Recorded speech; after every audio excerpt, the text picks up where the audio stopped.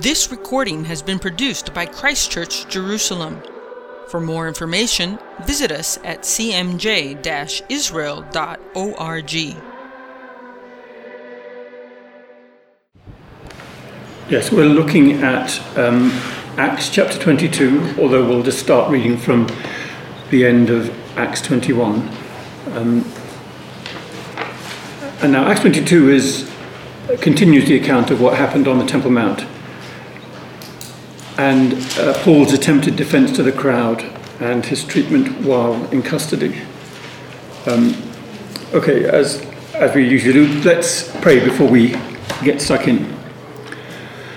Father, we thank you for your goodness to us in so many ways, in so many unexpected ways. And Father, we pray that you would bless this time together and enable us to see wonderful things out of your word, Lord, to your glory. We pray. Amen.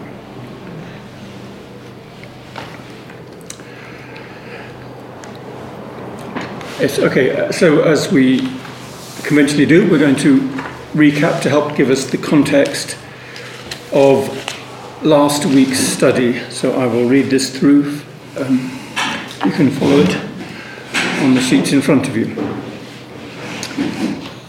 So chapter 21 of Acts completes the accounts of Paul's third missionary journey and moves on to the events that the Holy Spirit revealed in the latter stages of that journey, specifically the imprisonment and afflictions that awaited Paul.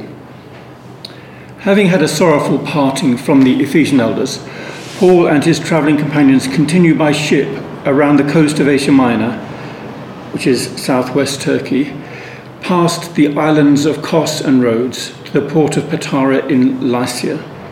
Here they swap to a trading ship that heads directly for the city of Tyre in Syria, which is a 400-mile journey that would have taken about 5 days. This is the only time in Acts that Tyre is mentioned in connection with the spread of the church, though it's very likely the gospel first came there with the believers who were scattered during the persecution after Stephen's death. The group stayed in Tyre for a week, so would have had a chance to meet with the whole church. As on previous occasions, the Spirit speaks of the difficulties that lay ahead, but this time it's recorded as an instruction not to go on to Jerusalem. At a superficial level, it would appear that the Spirit is giving Paul a different message to what is described in the previous chapter, in chapter 20, verse 22. But this earlier verse, if we distinguish what Paul received in his own spirit, i.e. the sense of being bound, from what the Holy Spirit reveals about the imprisonment and afflictions that await him, then the conflict is not so obvious. Or it could have been that the difference in presentation, there could have been that the prophets in Tyre were adding their own advice to the warnings of the Holy Spirit. Or perhaps it was just that the Spirit was giving Paul the freedom to choose a different course that meant he didn't have to walk into a storm of opposition. The farewell from Tyre is a touching moment. Though Paul and his group had only stayed a week, they had created a bond of friendship with the fellowship there, and not just with the men, but with the wives too, such that whole families walked with them out of the city and knelt and prayed with them on the beach. The next stop down the coast was Ptolemais, in other words, Acco, where they met the brothers, stayed overnight, and then the next day arrived at Caesarea. Caesarea and its remarkable harbour were built by Herod the Great in 23 BC, and he named it in honour of Caesar Augustus. The architecture was typically Greco-Roman, and its scale was designed to impress, which was typical of Herod the Great. It was the provincial capital of Judea, and from 6 AD it was where the Roman governors lived. The group stayed at Caesarea with Philip the Evangelist, and either on this visit or perhaps a subsequent one, Luke would have heard and recorded Philip's stories that we read in Acts chapter 8, which happened some 24 years earlier. The prophet Agabus, who is also mentioned in Acts 11, added to the Spirit's warnings about the days ahead, and he illustrated his word using Paul's own belt.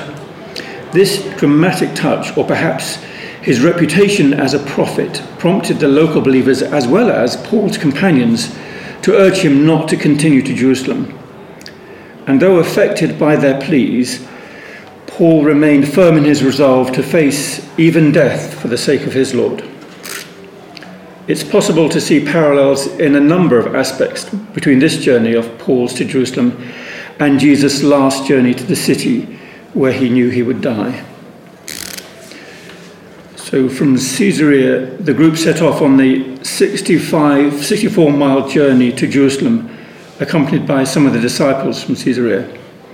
They stayed with Mnason, who had a large heart as well as a large house that could welcome a group of perhaps 12 or more. In Jerusalem, the group was well received, and a meeting was arranged for the next day with James and the church elders. I imagine no one would want to miss Paul's report of his 5-year mission and how the Lord had worked powerfully among the Gentiles to his glory. James, in turn, reports on the harvest among the Jews in Jerusalem, where thousands, perhaps even tens of thousands, had responded, because the Greek word there is myriads. However, the issue that becomes central is to reassure those believers who are zealous for the law that the rumours they've heard about Paul's teaching on circumcision were not accurate. So Paul agrees to take a vow himself and also pay the expenses of 4 believers who are under a Nazirite vow. This kind of vow normally lasted 30 days and on completion involved several quite costly sacrifices. These are detailed in Numbers chapter 6. In the end, the trouble arose from a different quarter. Jews from Asia, perhaps Ephesus, falsely accused Paul of defiling the temple by taking a Gentile beyond the barrier where they were forbidden on pain of death. Paul was dragged out of the temple and was in danger of his life when the Roman commander intervened. The soldiers were housed in the Antonia fortress that overlooked the Temple Mount from the northwest. This was a strategic position that enabled them to quickly intervene. Paul was bound to 2 soldiers and hastily removed for his own safety from the riot. He was carried up the steps to the barracks, away from the crowd who were shouting for his blood.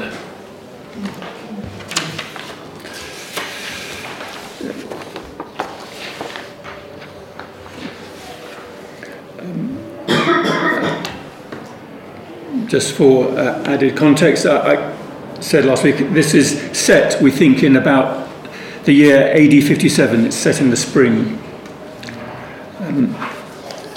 This is when Nero is emperor.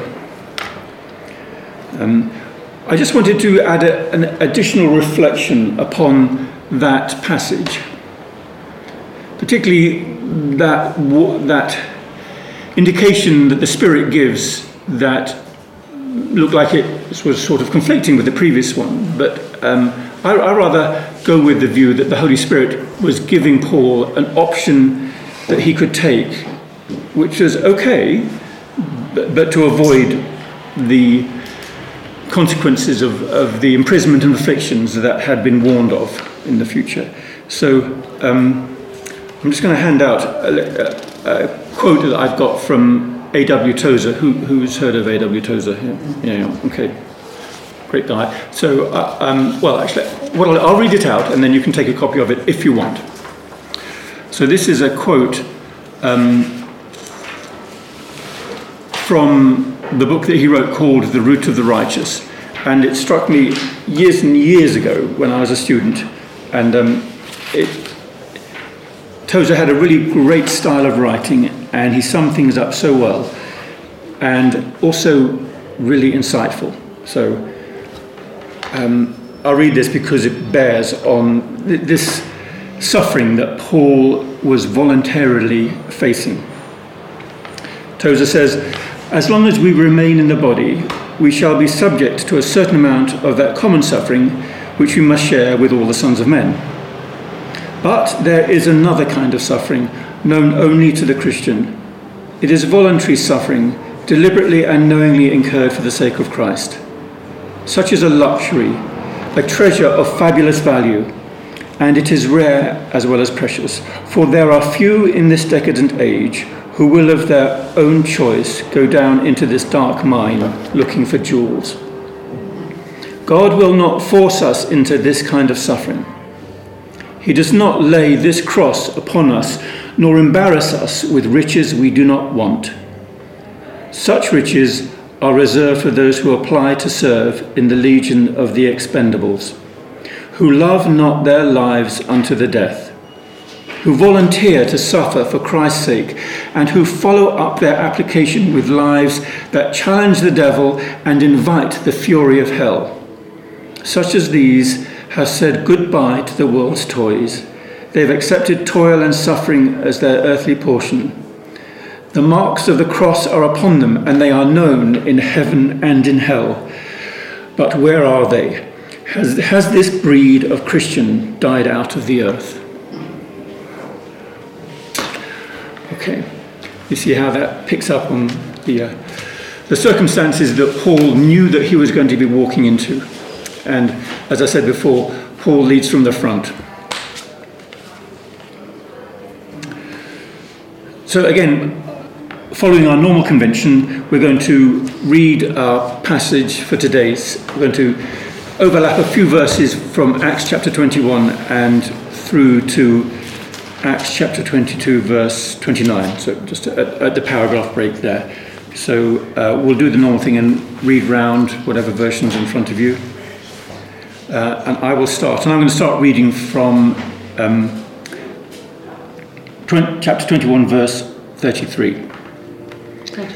Verse 33, just to give a few verses context for the passage where which we were really going to launch on. So it says, the tribune came up, this is on the Temple Mount, and arrested Paul and ordered him to be bound with 2 chains. He inquired who he was and what he had done. Some in the crowd were shouting one thing, some another, and as he could not learn the facts because of the uproar, he ordered him to be brought into the barracks. As Paul reached the stairs, the mob grew so violent the soldiers had to lift him to their shoulders to protect him. And the crowd surged behind, shouting, "Away with him! Away with him!" As Paul was about to be brought into the barracks, he said to the tribune, "May I say something to you?" And he said, "Do you know Greek?" Are you not the Egyptian who some time ago stirred up the rebellion and led the 4,000 assassins out into the wilderness?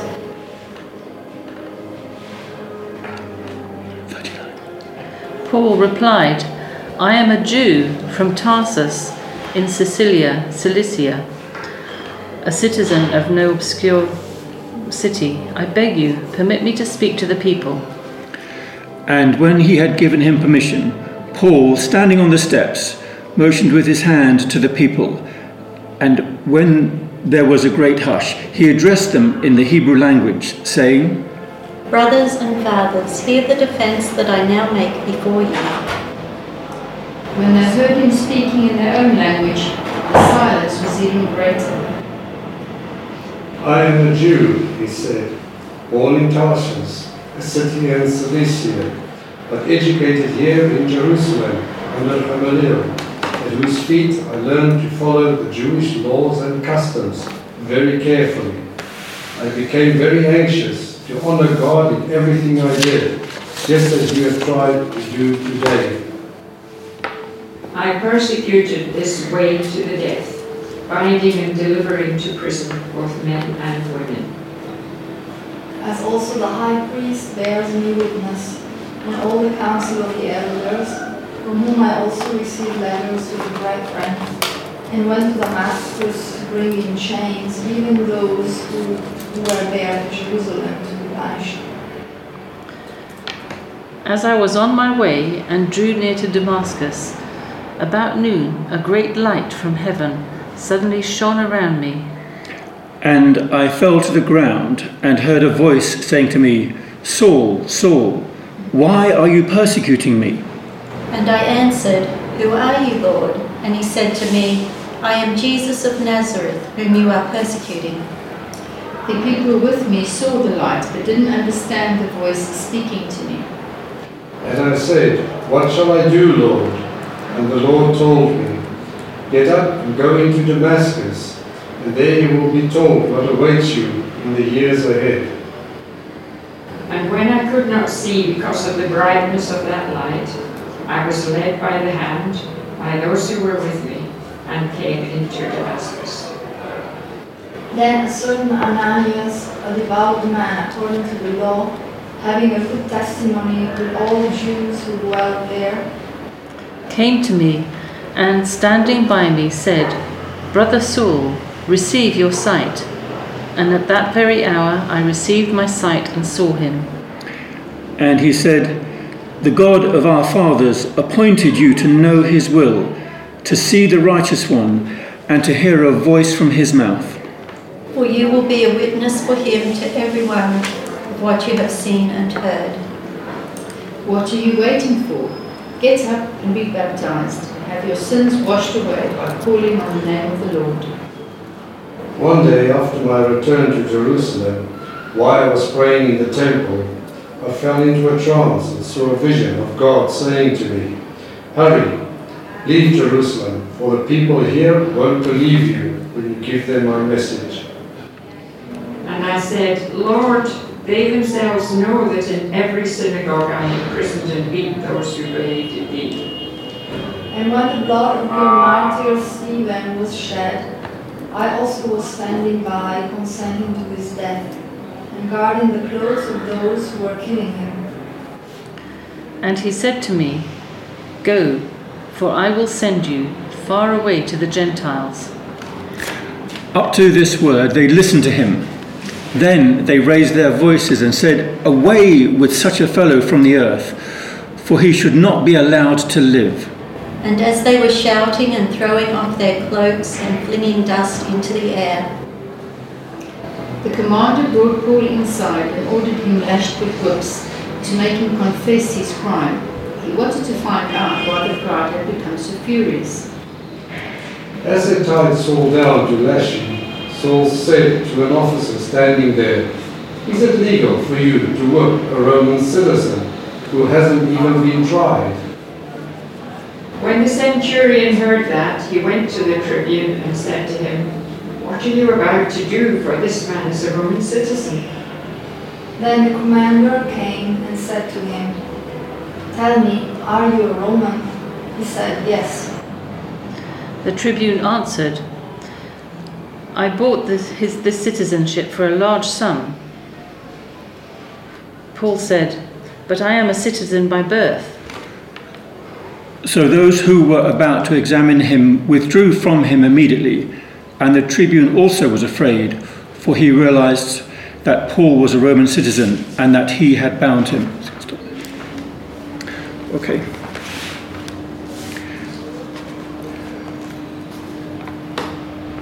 Now we're just starting in chapter 22. I don't know whether you've noticed this, but this part of Acts, it's kind of the last 7 chapters, kind of the last quarter, is generally a lot less well known than the rest of Acts, the first 3 quarters. And there are obvious reasons for that. For example, there's not really much about church building and pioneer missionary work in these last chapters of Acts. And the level of detail in places is more than we would expect. Particularly if you're reading Acts from the point of view of thinking it's an account of church history. Now, I may actually comment on this a bit later, but it's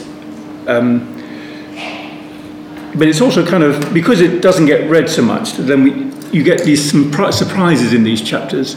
For example, we get to learn that Paul had a nephew in Jerusalem.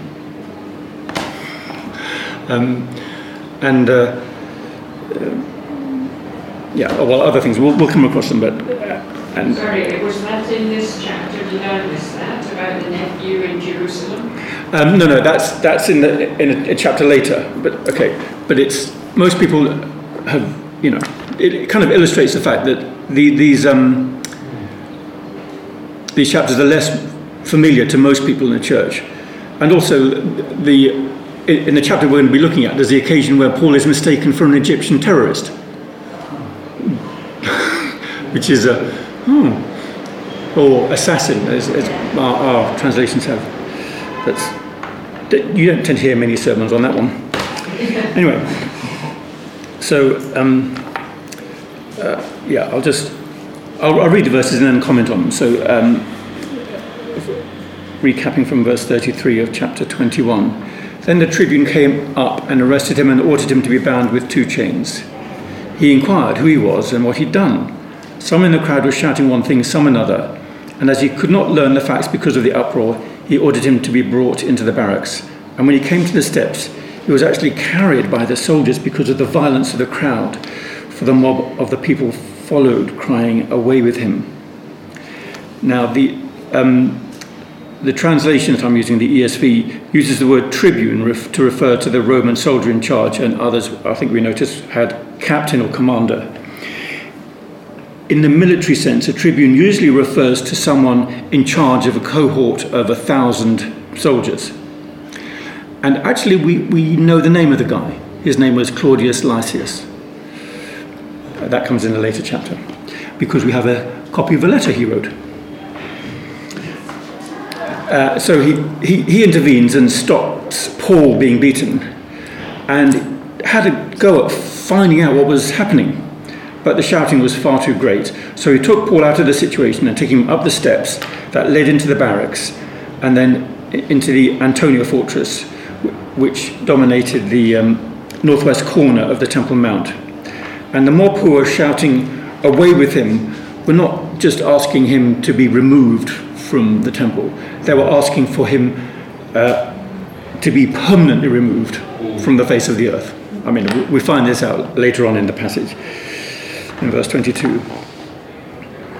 So, verse 37, as Paul was about to be brought into the barracks, he said to the tribune, "May I say something to you?" And he said, "Do you know Greek? Are you not the Egyptian then, who recently stirred up a revolt and led the 4,000 men of the assassins out into the wilderness?" And I'm not understanding. There's too many he's and hims in this. Okay. Paul said to the tribune, "May I say something to you?" And he the tribune said to Paul, do you know Greek? Because obviously Paul was speaking Greek to him. And is that the language that the Egyptians used? Well, yes, because of the spread of the Greco-Roman Empire. So Greek was we describe it as the lingua franca of the Roman Empire, particularly of the around the Mediterranean coast and Italy, obviously. To the east of the Holy Land, the lingua franca was Aramaic. And so you have that also becomes a language that people are familiar with in Jesus' time. But we'll maybe get on to talk about what languages are spoken by whom and how come. But yeah, so rest assured that Paul could speak Greek and Hebrew and Aramaic, and probably knew a little bit of Latin as well. And I find it amusing when David Pileggi mentions, when he's asked the question, so which language did Jesus speak? He knows the question's coming from a Brit or an Australian or an American who think that people only speak one language. When actually, no, it's not quite as simple as that. He probably spoke 3 languages and a passing familiarity with another one as well. So Jesus would have, I maintain, along with some theologians in this part of the world, that Jesus' mother tongue was Hebrew. But obviously living in Galilee, growing up in Galilee, he would have learnt Greek because it was a very multicultural context. And one of the international highways was running through Galilee, and actually not very far from Nazareth.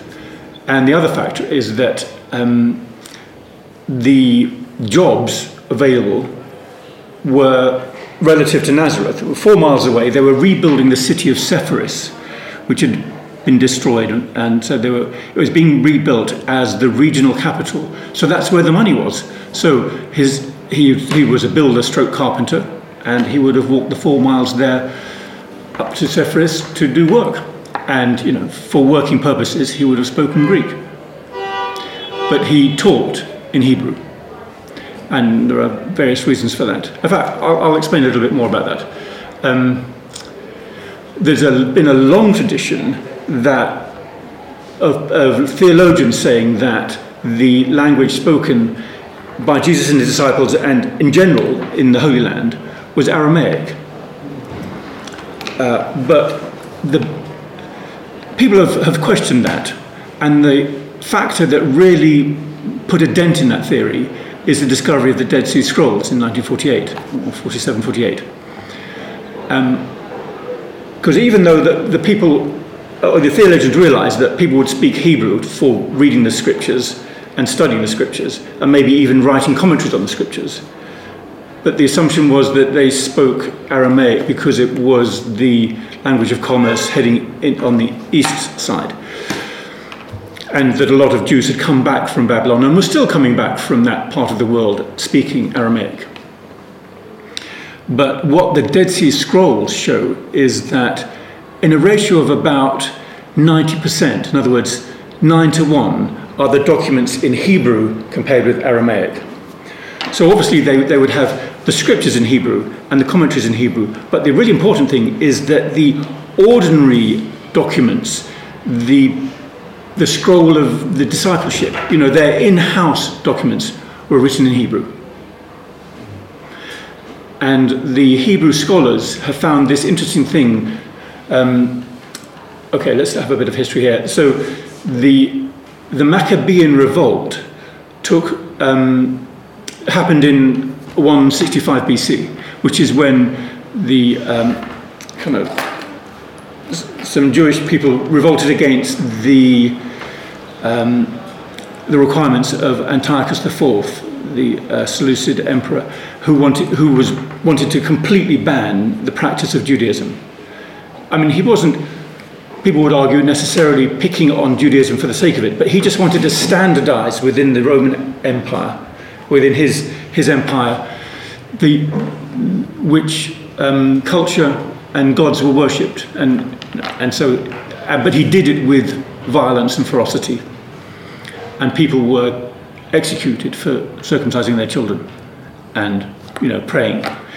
So that was the cause of the Maccabean revolt, and it was successful and increasingly successful in that the Jews became an independent country and took control from the Seleucid rulers for the space of about 100 years, until the Romans came on the scene in BC 63. So anyway, this is an important factor because you've got the formation of a completely independent Jewish state under the Maccabees. And what the academics have found looking at the Dead Sea Scrolls is that the earlier versions, the things that date from the first centuries after 160 BC, there are copying errors. They can tell when they scratched out and made mistakes and corrected them. They can tell that. But then when they get a bit older, in other words, a generation later on, these kind of copying errors and minor mistakes disappear. And the idea is that because they were then growing up as native Hebrew speakers, so that the generation who grew up within the independent country of Israel, or Judea and Galilee, they spoke Hebrew from child and didn't make mistakes.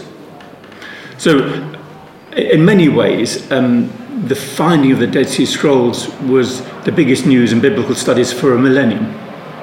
It really was a massive impact, but it has these other offshoots, these effects. So anyway, there's this idea that's gaining ground that Aramaic wasn't the language that Jesus taught in, but it was Hebrew. And another line of evidence is that we know Jesus taught in parables primarily. In fact, it was his most common way of teaching, and it has people have an ability to remember it, and it resonates with people's imagination. But the point about parables is that they were not his invention. They had been being used for maybe 200 years prior to the time of Jesus, and then 200 years afterwards. And these are collated in the Mishnah. And so there's something like 450 parables that are in this early section of the Talmud, and all of them are in Hebrew. None of them are in Aramaic. So these teachings which Jesus had and other Jewish sages taught in parables, they was always done in Hebrew.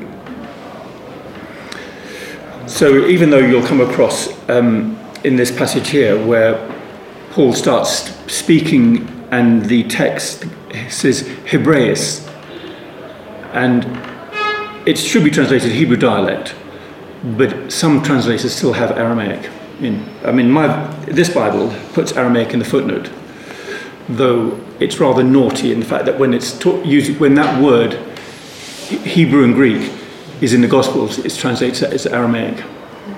So slight lack of consistency in terms of this kind of Bible where they take pride in translating the same word the same way, unless it's contextually dependent. But the context of that word Hebrew doesn't change from the Gospels to the letters.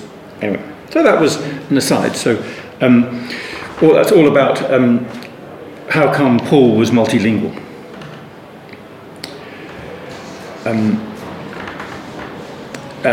Paul asked for permission to speak, to address the crowd, and clearly he does so in Greek, which surprises this Roman commander.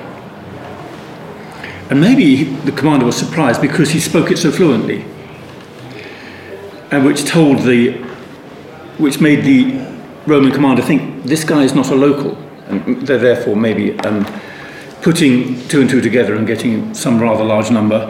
So we've got a near riot or an actual riot, and a person who speaks Greek. So maybe the person who came to mind was this Egyptian terrorist. It's one of these exchanges is kind of unexpected, and the sort of thing that you would imagine would end up as a quiz question. In other words, which apostle was mistaken for an Egyptian assassin? Pub quiz question. And the word that's translated in my Bible as assassin sometimes is, in the authorized version, they've got murderers, and the NIV calls them terrorists, but you get the idea. But really, this is a translation of the Greek Sicarios, which is really a Latin word, Sicarios, plural Sicarii, and it means dagger men. Now, these were a splinter group of the Zealots, and they were cunning and ruthless and out to wreak revenge on the Romans and any of the Roman sympathizers. And their weapon was one of these short daggers that they could hide in their clothes. And what I'll do is I'll read a little bit from Josephus, because he describes how they behaved and what they did and their tactics. So Josephus says this. He was writing a few decades later. So he was he was writing in the last 30 years of the first century. Basically, he was a commander of the rebellion forces in Galilee in AD 66, and realized very quickly that they had no chance against the Roman forces. So basically he swapped sides, and then volunteered his services as a historian of Jewish history to the Romans. So he got himself a room overlooking the Tiber in Rome and wrote a number of actually very valuable and very interesting commentaries on Jewish culture, Jewish wars, Jewish history, and so on. Right, so that's a bit about Josephus, and this is what he writes about these people called the Sicaria. Another type of bandit sprang up in Jerusalem, known as Sicarii. These men committed numerous murders in broad daylight and in the middle of the city. Their favourite trick was to mingle with the festival crowds, concealing under their garments small daggers with which they stabbed their opponents. When their victims fell, the assassins melted into the indignant crowd and through their plausibility entirely defied detection. The first to have his throat cut by them was Jonathan the high priest, and after him many were murdered every day. More terrible than their crimes themselves was the fear they aroused, every man hourly expecting death, as in war. So this was no mean thing. And so what the Roman commander is talking about is this Egyptian guy. He was the ringleader. He was the leader of these group of assassins, or daggermen. And the decisive moment in their rebellion came when they came up from the wilderness to the Mount of Olives, and they were preparing to attack Jerusalem. But the governor Felix had got wind of this, and he got organized, and he faced them with some heavy-duty Roman infantry. And basically there was not a contest, really. So most of the Sicarii were either killed or captured, but the Egyptian escaped with some of his followers. So they didn't have the body. So this is why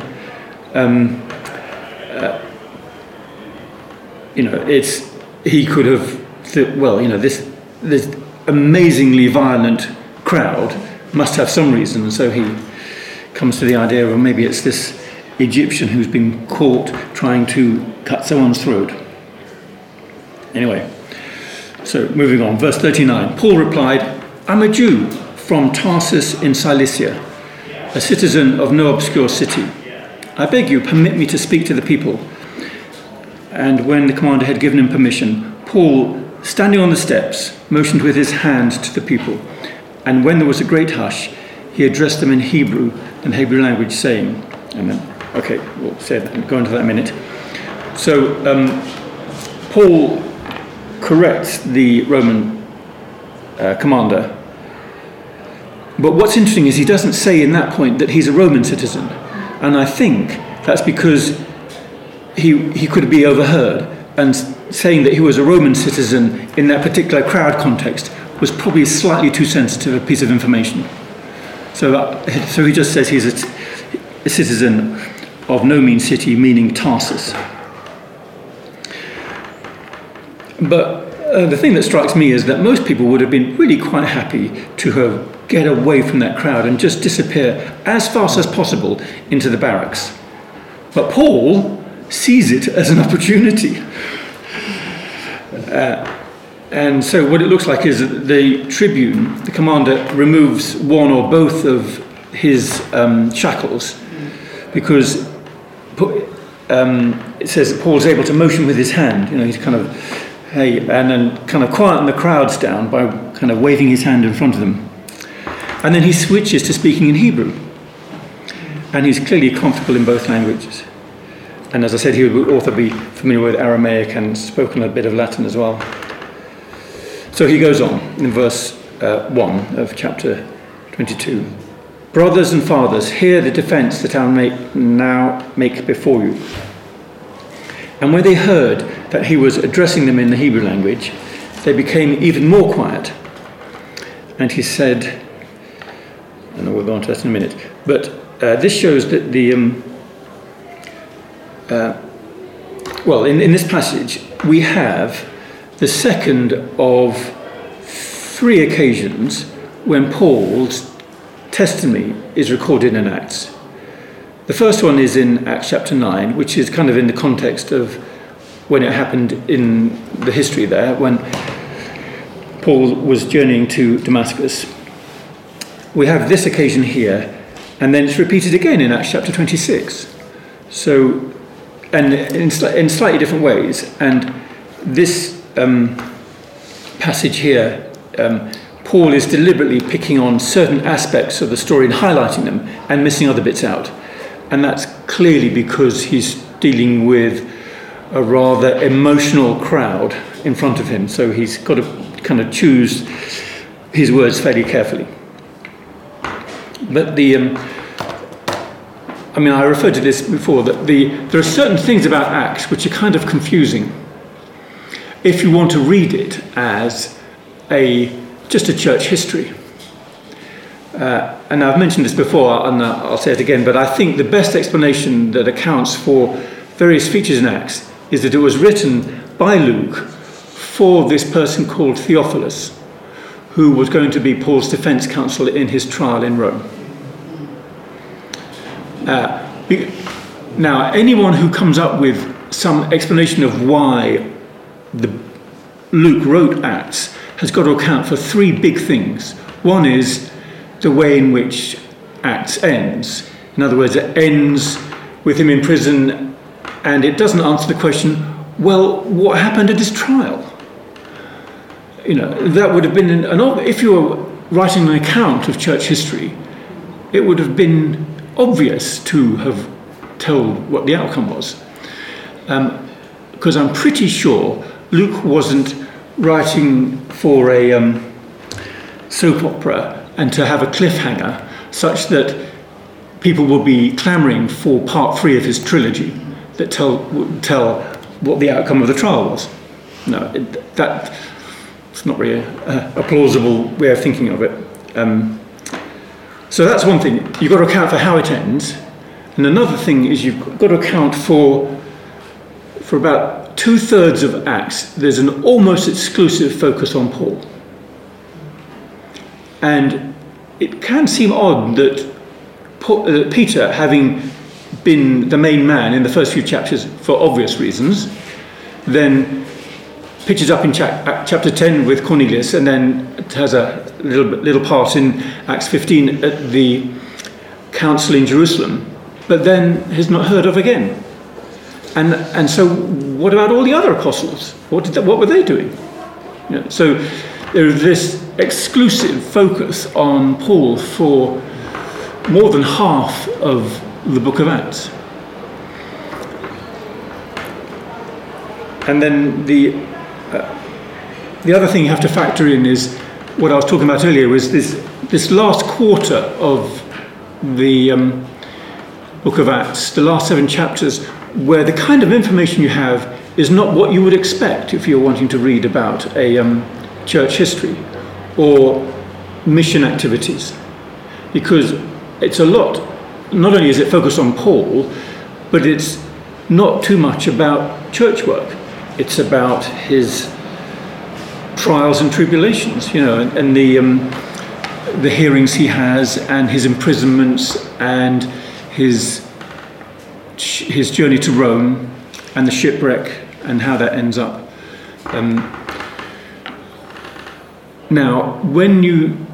So these are the 3 big features that have got to be explained by anyone who kind of has a reason or wants to say what the background context or motivation of Luke was.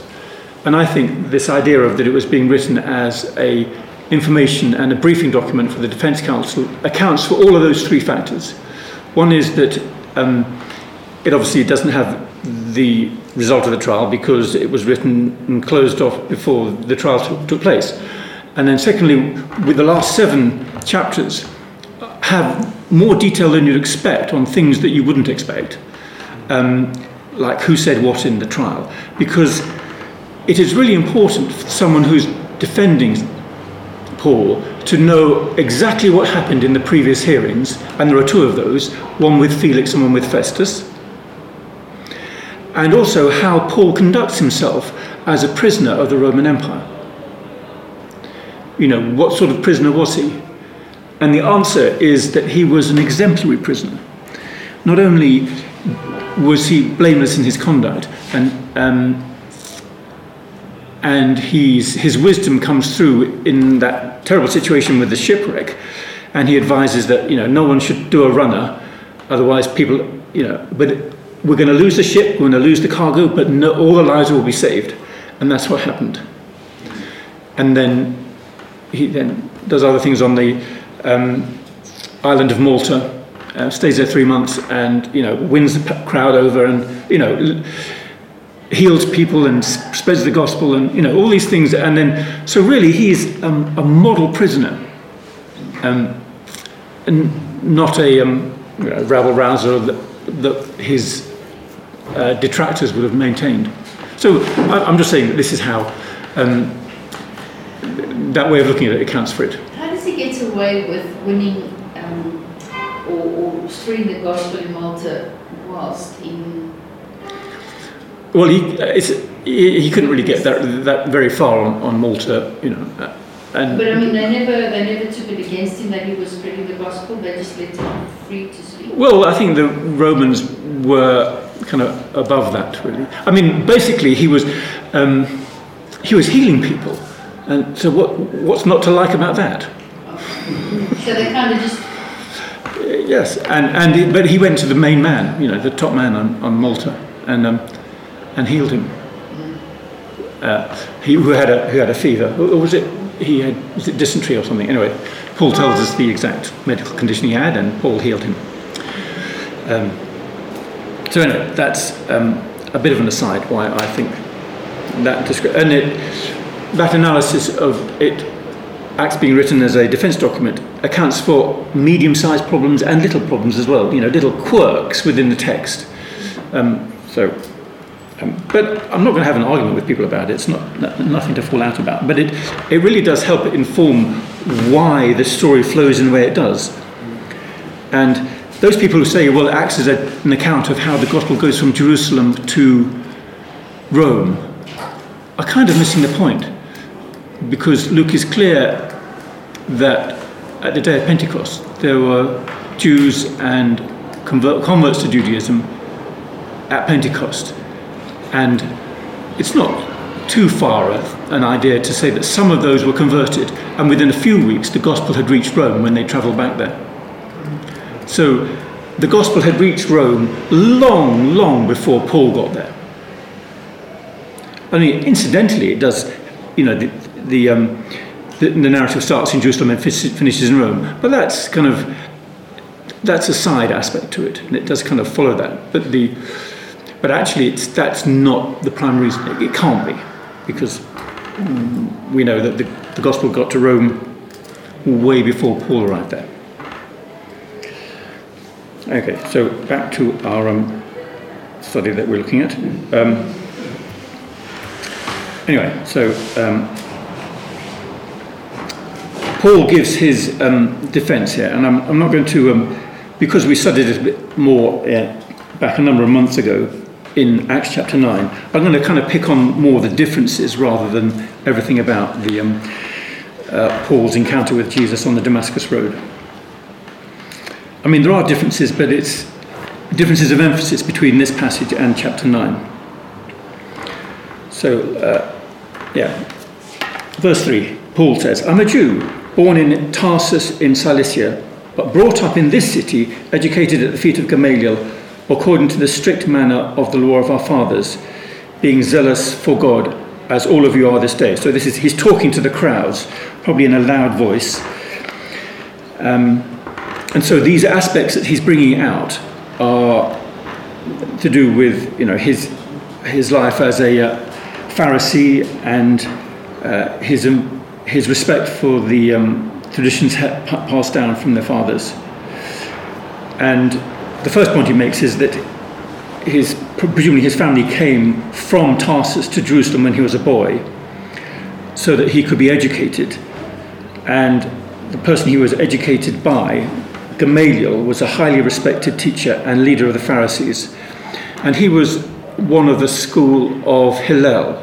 So in the time of Jesus, there were these two streams of teaching by the Pharisees, the school of Hillel and the school of Shammai. Now, Hillel was more you'd characterize as a liberal, and Shammai was more you'd characterize as a conservative. In other words, a conservative interpretation of the Torah. And they both had a strong following.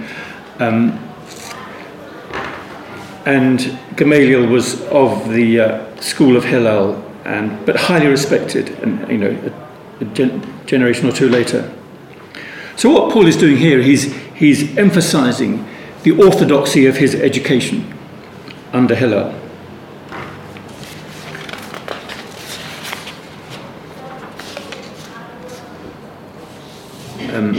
Okay, on to verse 4.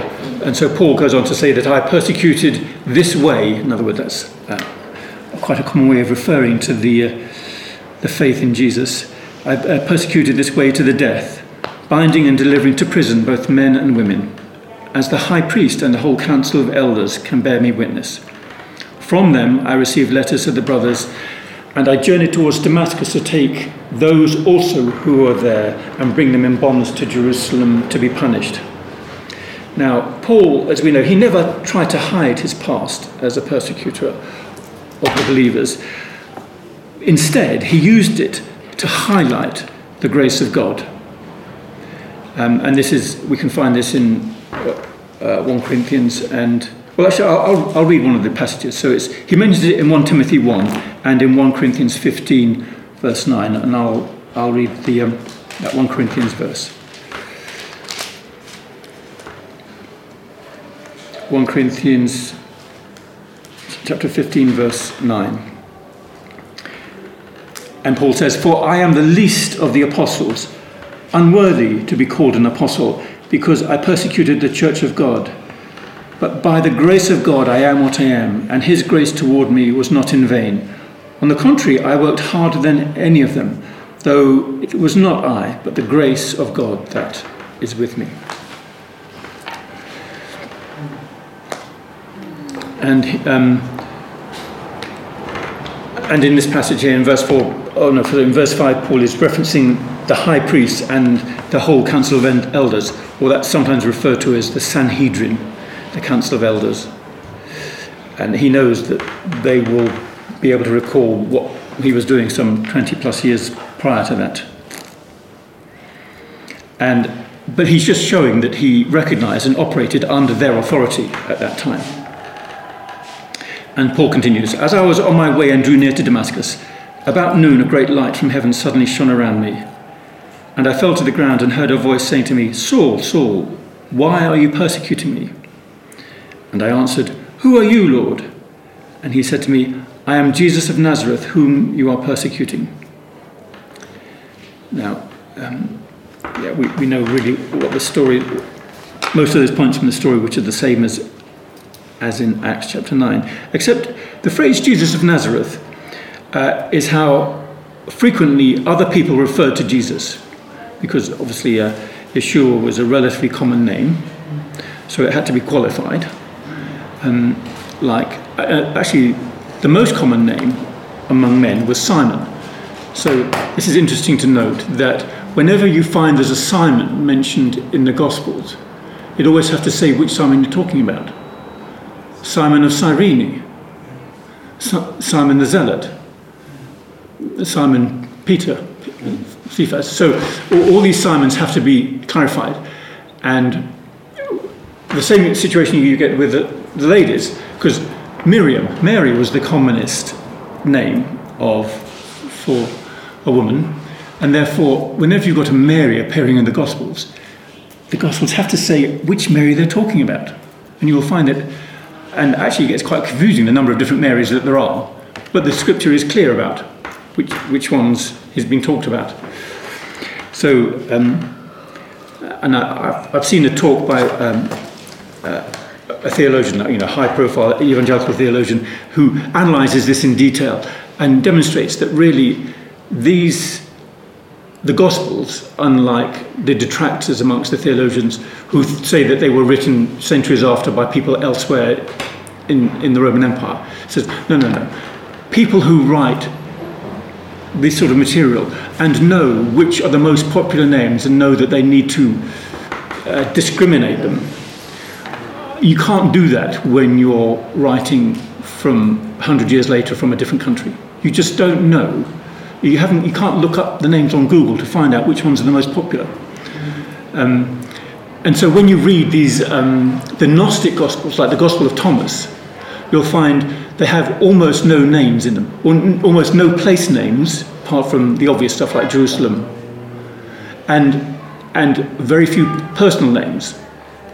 And sometimes it appears that the name of Jesus, they think Christ is his second name, like a surname. So when you analyse it at that level of detail, it's kind of fun to see, actually, these guys really knew, they lived there. It has all sorts of details that only someone would know who lives there. And they don't try to make it sound authentic. It's just what happens when you say that someone went down from Cana to Capernaum. How do you know you have to go down from Cana to Capernaum? Well, I live there. So those sort of details are in the Gospels. Anyway, that was another distraction.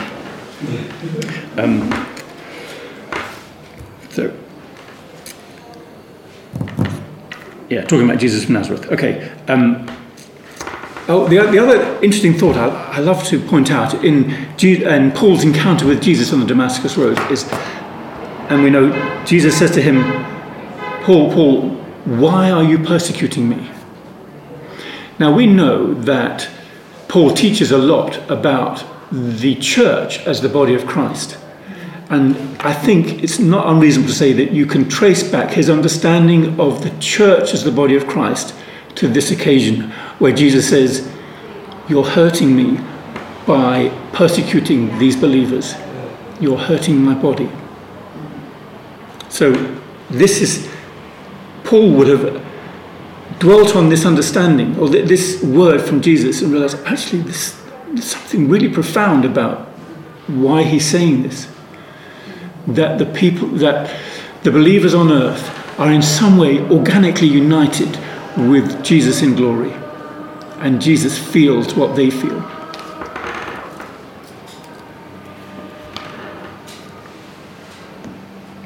Okay, verse 9. Now those who were with me saw the light, but did not understand the voice of the one who was speaking to me. And I said, so Paul says, what shall I do, Lord? And the Lord said to me, rise and go into Damascus, and there you will be told all that is appointed for you to do. And since I could not see because of the brightness of that light, I was led by the hand by those who were with me and came into Damascus. So in this account, rather than the other ones, Paul makes it clear that the people travelling with him heard the voice or heard the noise, but couldn't understand it. So they saw the light and they heard a noise, but they didn't get the words. So that was only revealed to Paul. And then in verse 10, Jesus replies to him, gives him instructions. And Jesus could have told Paul an awful lot more than he told him. But he tells him just what he needs to know. In other words, he's telling him what to do for the next step. Basically, rise and go into Damascus, and there you will be told what is appointed for you to do. So just get there. And so this account doesn't say, but it was a 3-day wait. And Paul, as well as being blind, he didn't eat, which was probably quite a simple choice, but he didn't drink anything for 3 days, which is actually quite remarkable, to not drink for 3 days. So actually being blinded by the light, was, I think, a gift of God. Basically helped him concentrate, help him, isolate what was going on outside and focus in. And remember when in Acts chapter 9, the Lord reveals to Ananias, says, go to Paul and behold, he is praying. As if compared with what Paul was doing then, everything else was just kind of going through the motions. So Paul has got a lot of thinking and praying to do. And he's stewing for 3 days. And then the Lord speaks to Ananias. Yeah. And Paul continues in this way, and he says, and one Ananias, and he emphasizes this, a devout man, according to the law, well spoken of by all the Jews who lived there. He came to me, and standing by me said to me, Brother Saul, receive your sight. And at that very hour I received my sight and saw him. So this is a kind of shorter account of what Annas says in chapter 9. But what Paul is doing is that he highlights that he was a devout Orthodox Jew and well respected in Damascus. So he's because of this crowd he's talking to, he's saying that this revelation came from a devout Torah observant Jew. And verse 14, Paul continues, and he said, recounting what Ananias said, the God of our fathers appointed you to know his will, to see the righteous one and to hear a voice from his mouth. For you will be a witness for him to everyone of what you have seen and heard. And now why do you wait? Rise and be baptized and wash away your sins, calling on his name. Now again, the phrase, the God of our fathers, ensures that his hearers know that it's the one true God that is determining all the circumstances of this encounter and everything that flows from it. And Paul uses this phrase, righteous one, as a way of referring to the Messiah. And actually Peter does that as well in his accounts in the early chapters of Acts on the Temple Mount. And Stephen uses the phrase as well. But it's a really powerful way of referring to the Messiah, and it comes particularly in two places in Isaiah. So let's just flick to these two verses in Isaiah. So let's start at Isaiah chapter 24, verses 14 to 16. I'll read this one, and somebody else turn up Isaiah 53, and that will be the second occurrence. So, first of all, Isaiah 24, from verse 14. So this is a prophecy about the Lord's judgment and on the earth in the end of time. They lift up their voices, they sing for joy over the majesty of the Lord. They shout from the west. Therefore, in the east, give glory to the Lord. In the coastlands of the sea, give glory to the name of the Lord, the God of Israel. From the ends of the earth, we hear songs of praise, of glory to the righteous one. So the righteous one is the name of the Lord's anointed in that context, and being the attention of people from all over the world. That's that section. So has somebody got Isaiah chapter 53 and verse 11? And when he sees all that is accomplished by the anguish of his soul, he shall be satisfied. And because of what he has experienced, my righteous servant shall make many to be counted righteous before God, for he shall bear all their sins. Yeah.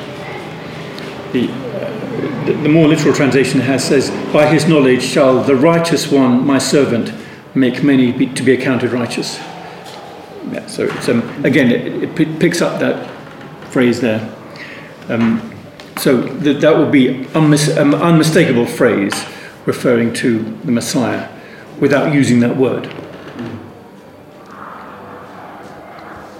And then the instruction comes from Ananias, and why are you waiting? Rise and be baptized and wash away your sins, calling on his name. Now, we said in the past in these Bible studies about Christian baptism, although it's physically similar to Jewish ritual immersion. I mean, they used a mikveh because they were available. But it's associated with the washing away of sins, as you can see in this passage here, which goes much deeper and further than the ritual of purification in a mikveh, which by definition was always repeated. So that it only had a kind of temporary effect, and so the ritual cleanliness was easily reversed. So you'd have to go through the mikveh the next time you headed up onto the Temple Mount. Whereas, so although the physical practice bears a lot of resemblance with ritual immersion, it actually has this, or corresponds to a once-off transformation power. It's the outward form of an inner change. Okay, so now heading on to verse 17 of Acts 22. Paul says to the crowd, "When I had returned to Jerusalem and was praying in the temple, I fell into a trance and saw him saying to me, 'Make haste and get out of Jerusalem quickly, because they will not accept your testimony about me.'" Now, what is not obvious from what Paul is saying is that he's just jumped 3 years in the story.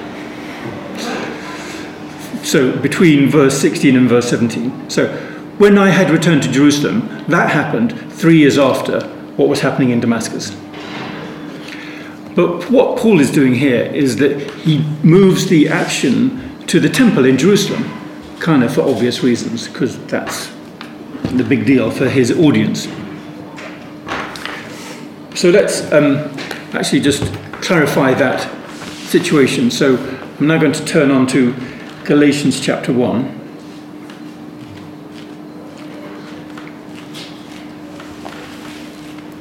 And show you where Paul refers to, and where he mentions this 3 years. So Galatians chapter 1, I think I'll read from verse 17. Paul says, "Nor did I go up to Jerusalem to those who were apostles before me, but I went away into Arabia and returned again to Damascus. Then, after 3 years, I went up to Jerusalem to visit Cephas and remained with him 15 days. But I saw none of the other apostles apart from James, the Lord's brother." So that's what he's talking about. That's his first visit to Jerusalem after this Damascus Road encounter. But he clearly says there that it happened 3 years later. So he had been in the what he describes in the wilderness, in the desert of Arabia, for 3 years, maybe travelling in different places in Nabatea. Because Arabia wasn't just down in what we now think of as Arabia; it stretched all the way up all the way to the east of the Holy Land.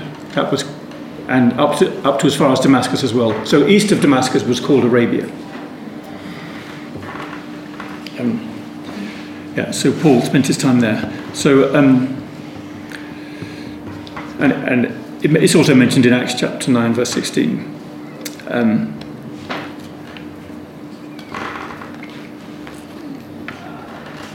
But what you notice is that both the Acts passage and the Galatian passage don't mention what Paul is talking about here, which is the vision, the word that he had from the Lord. That he needed to get out of Jerusalem pretty quickly because there was an awful lot of misunderstanding about him, and he needed to kind of take a low profile. So actually the disciples packed him off down to Caesarea, then back all the way to Tarsus, his hometown.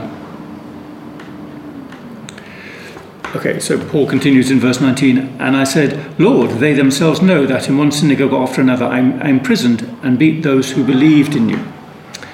And when the blood of Stephen, your witness, was being shed, I myself was standing by and approving and watching over the garments of those who killed him." Paul's recounting stuff that is quite familiar with us. But I just want to pick up on that phrase, "Stephen, your witness."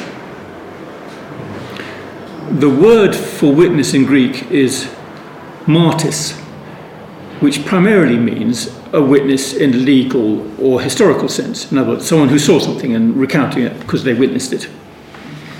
But here, the word resonates with its later meaning, which is where our word martyr comes from. It's going to basically taken directly from the Greek. And although the word martis is used many times in the New Testament, about 20 or 30 times, and mainly it's to be understood as witness, then there's a couple of occasions in the book of Revelation where it clearly is translated as martyr, because that's really what it means. So it came to mean that a martyr was someone who was giving their witness in the most extreme circumstances. So that's where the word martyr comes from.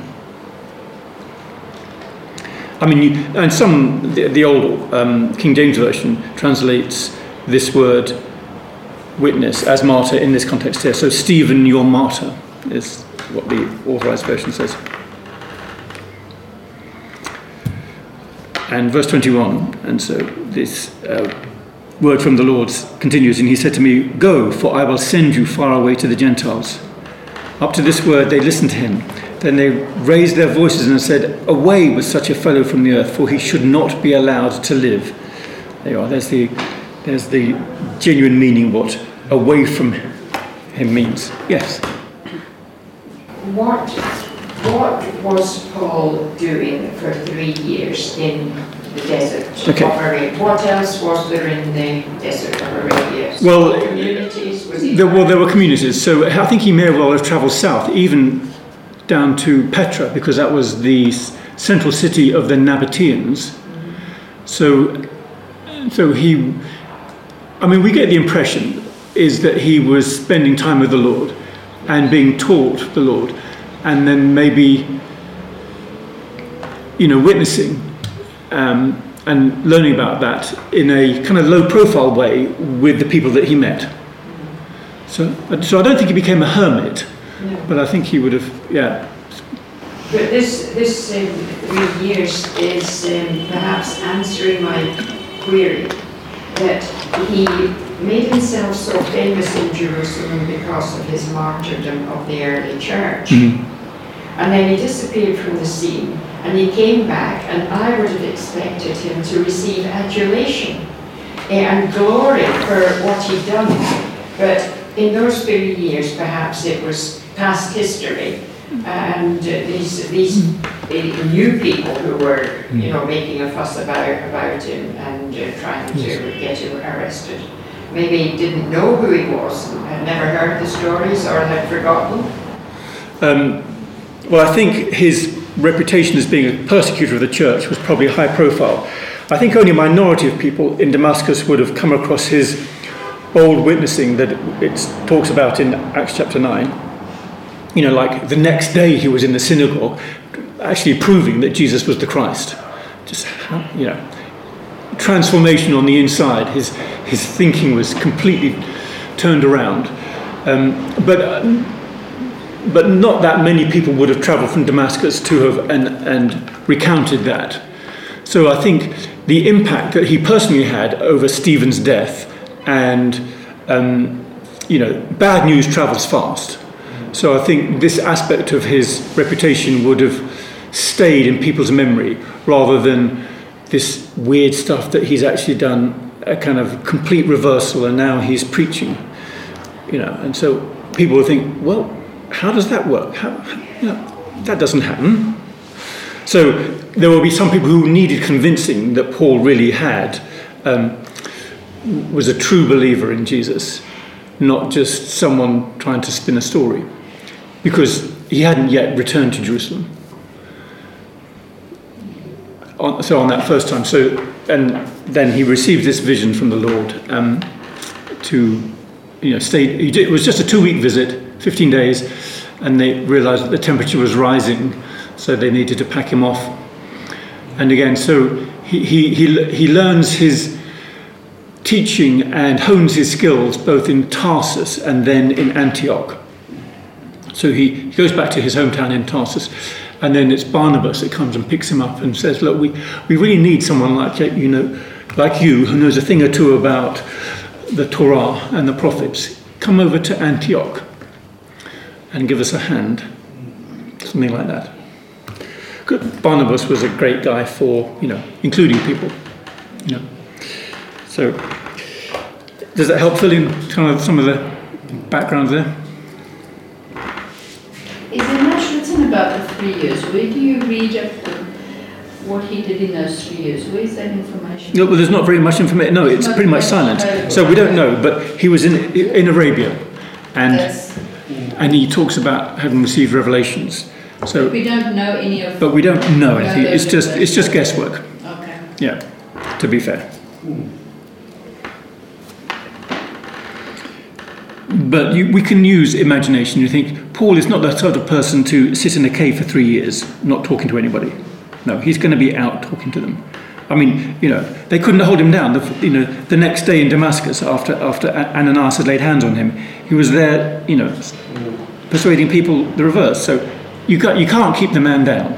So he would have gone out, and I think amongst the Nabateans in that part of the world, and spoken of things, but maybe in a kind of contained way that, he could make mistakes and it didn't really matter, that kind of thing. Or he could straighten or find the best ways of explaining things, or, just hone his teaching skills in a rather more secluded environment.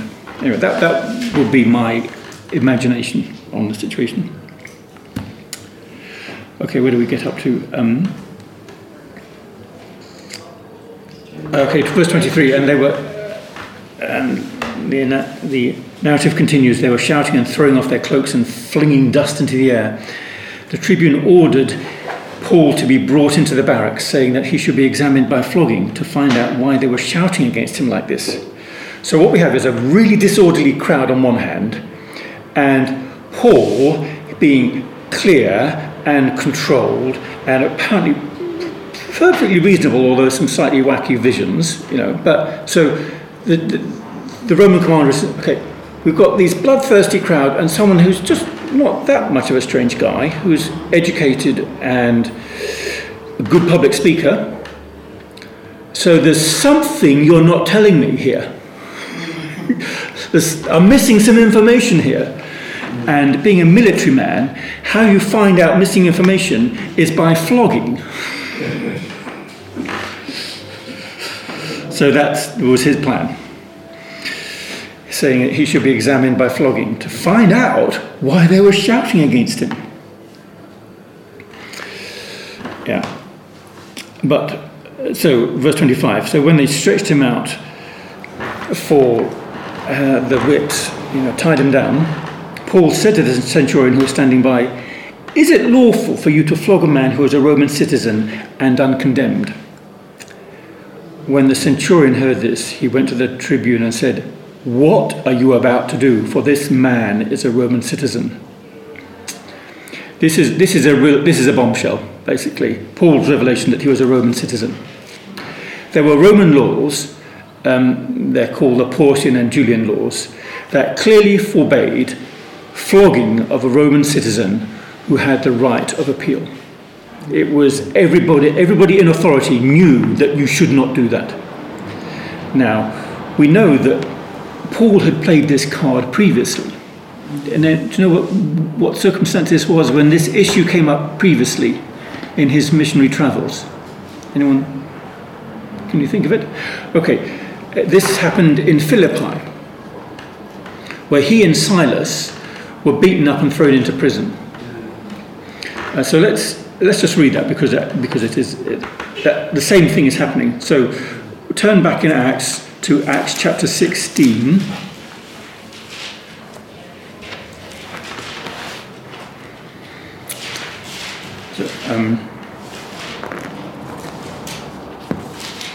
So the situation is that Paul and Silas have been beaten.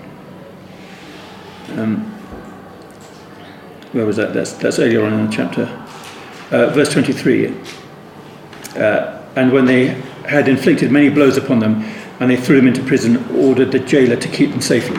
So, jumping forward to verse 35. But when it was day, the magistrates sent the police, saying, "Let these men go." And the jailer reported these words to Paul, saying, "The magistrates have sent to let you go. Therefore, come out now and go in peace." But Paul said to them, "They have beaten us publicly, uncondemned, men who are Roman citizens, and have thrown us into prison. And do they now throw us out secretly? No, let them come themselves and take us out." The police reported these words to the magistrates, and they were afraid when they heard that they were Roman citizens. So they came and apologized to them, and they took them out and asked them to leave the city. What did they actually say to prove they were Roman citizens? Wasn't there a formula? Okay. Did they carry a little passport? Well, it's possible. You could say, "I'm a Roman citizen." Yes. Now, but if you said you're a Roman citizen and it was not true, it was a capital offence. Now, But they were believed. they were believed. That's true. Now, they did have a thing which is basically a passport, like it's a wood, two bits of wood folded in the middle, which had information on to say that the statement that they are a Roman citizen. So they did carry. So one assumes that they were carrying it, but it may be that it was such a commonplace thing that people don't bother to mention it. So, and that also you would ask that question in the passage we're reading. Well, how come the Roman commander was, suddenly didn't ask for evidence, or but or at least was struck by the truth of it. I mean, maybe it's the sort of thing that people didn't lie about because it's checkable. You can check it, particularly if the person who is now in custody, there are means of finding out whether someone is a Roman citizen because there are records of it. But there is also this thing that people would have carried around, just 2 bits of wood engraved with that information.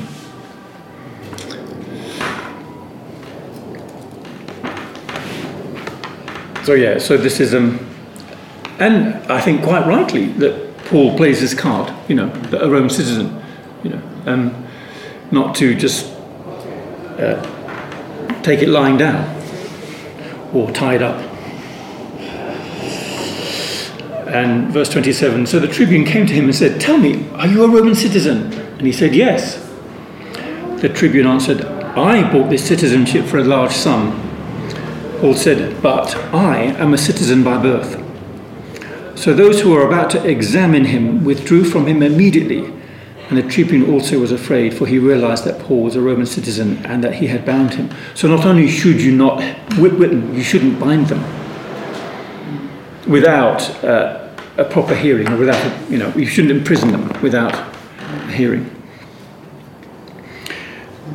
Now, what's interesting about this verse here is that Roman citizenship wasn't for sale. So what's this guy talking about? So this is Claudius Lysias. This is the name of the Roman tribune.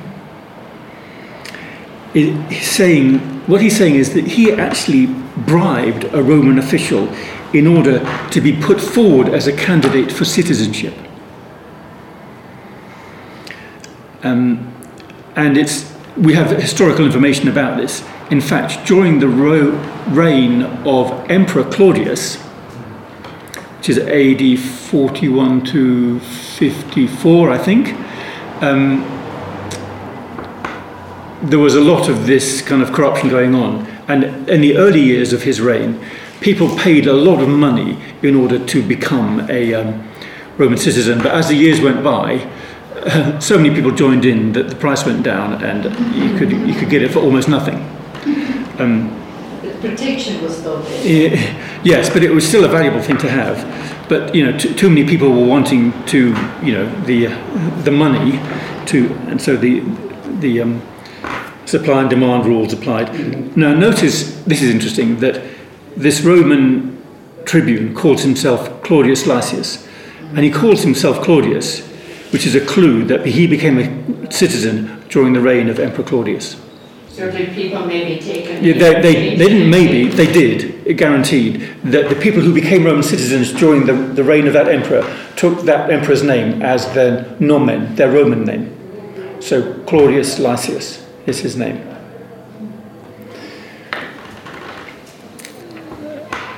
So, we'll reach the last verse that we were planning to touch on. So any questions, anything you want to... Any observations?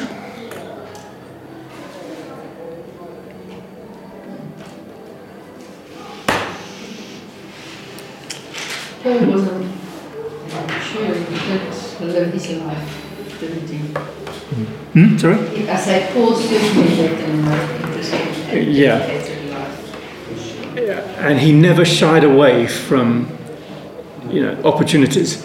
There's that previous occasion in Ephesus when there was a near riot in the theatre, and he wanted to get up in the front and start preaching, and they held him back. So wisdom prevailed in that situation that said, "No, Paul, this is not going to work. This is just stay away from trying to convert this crowd."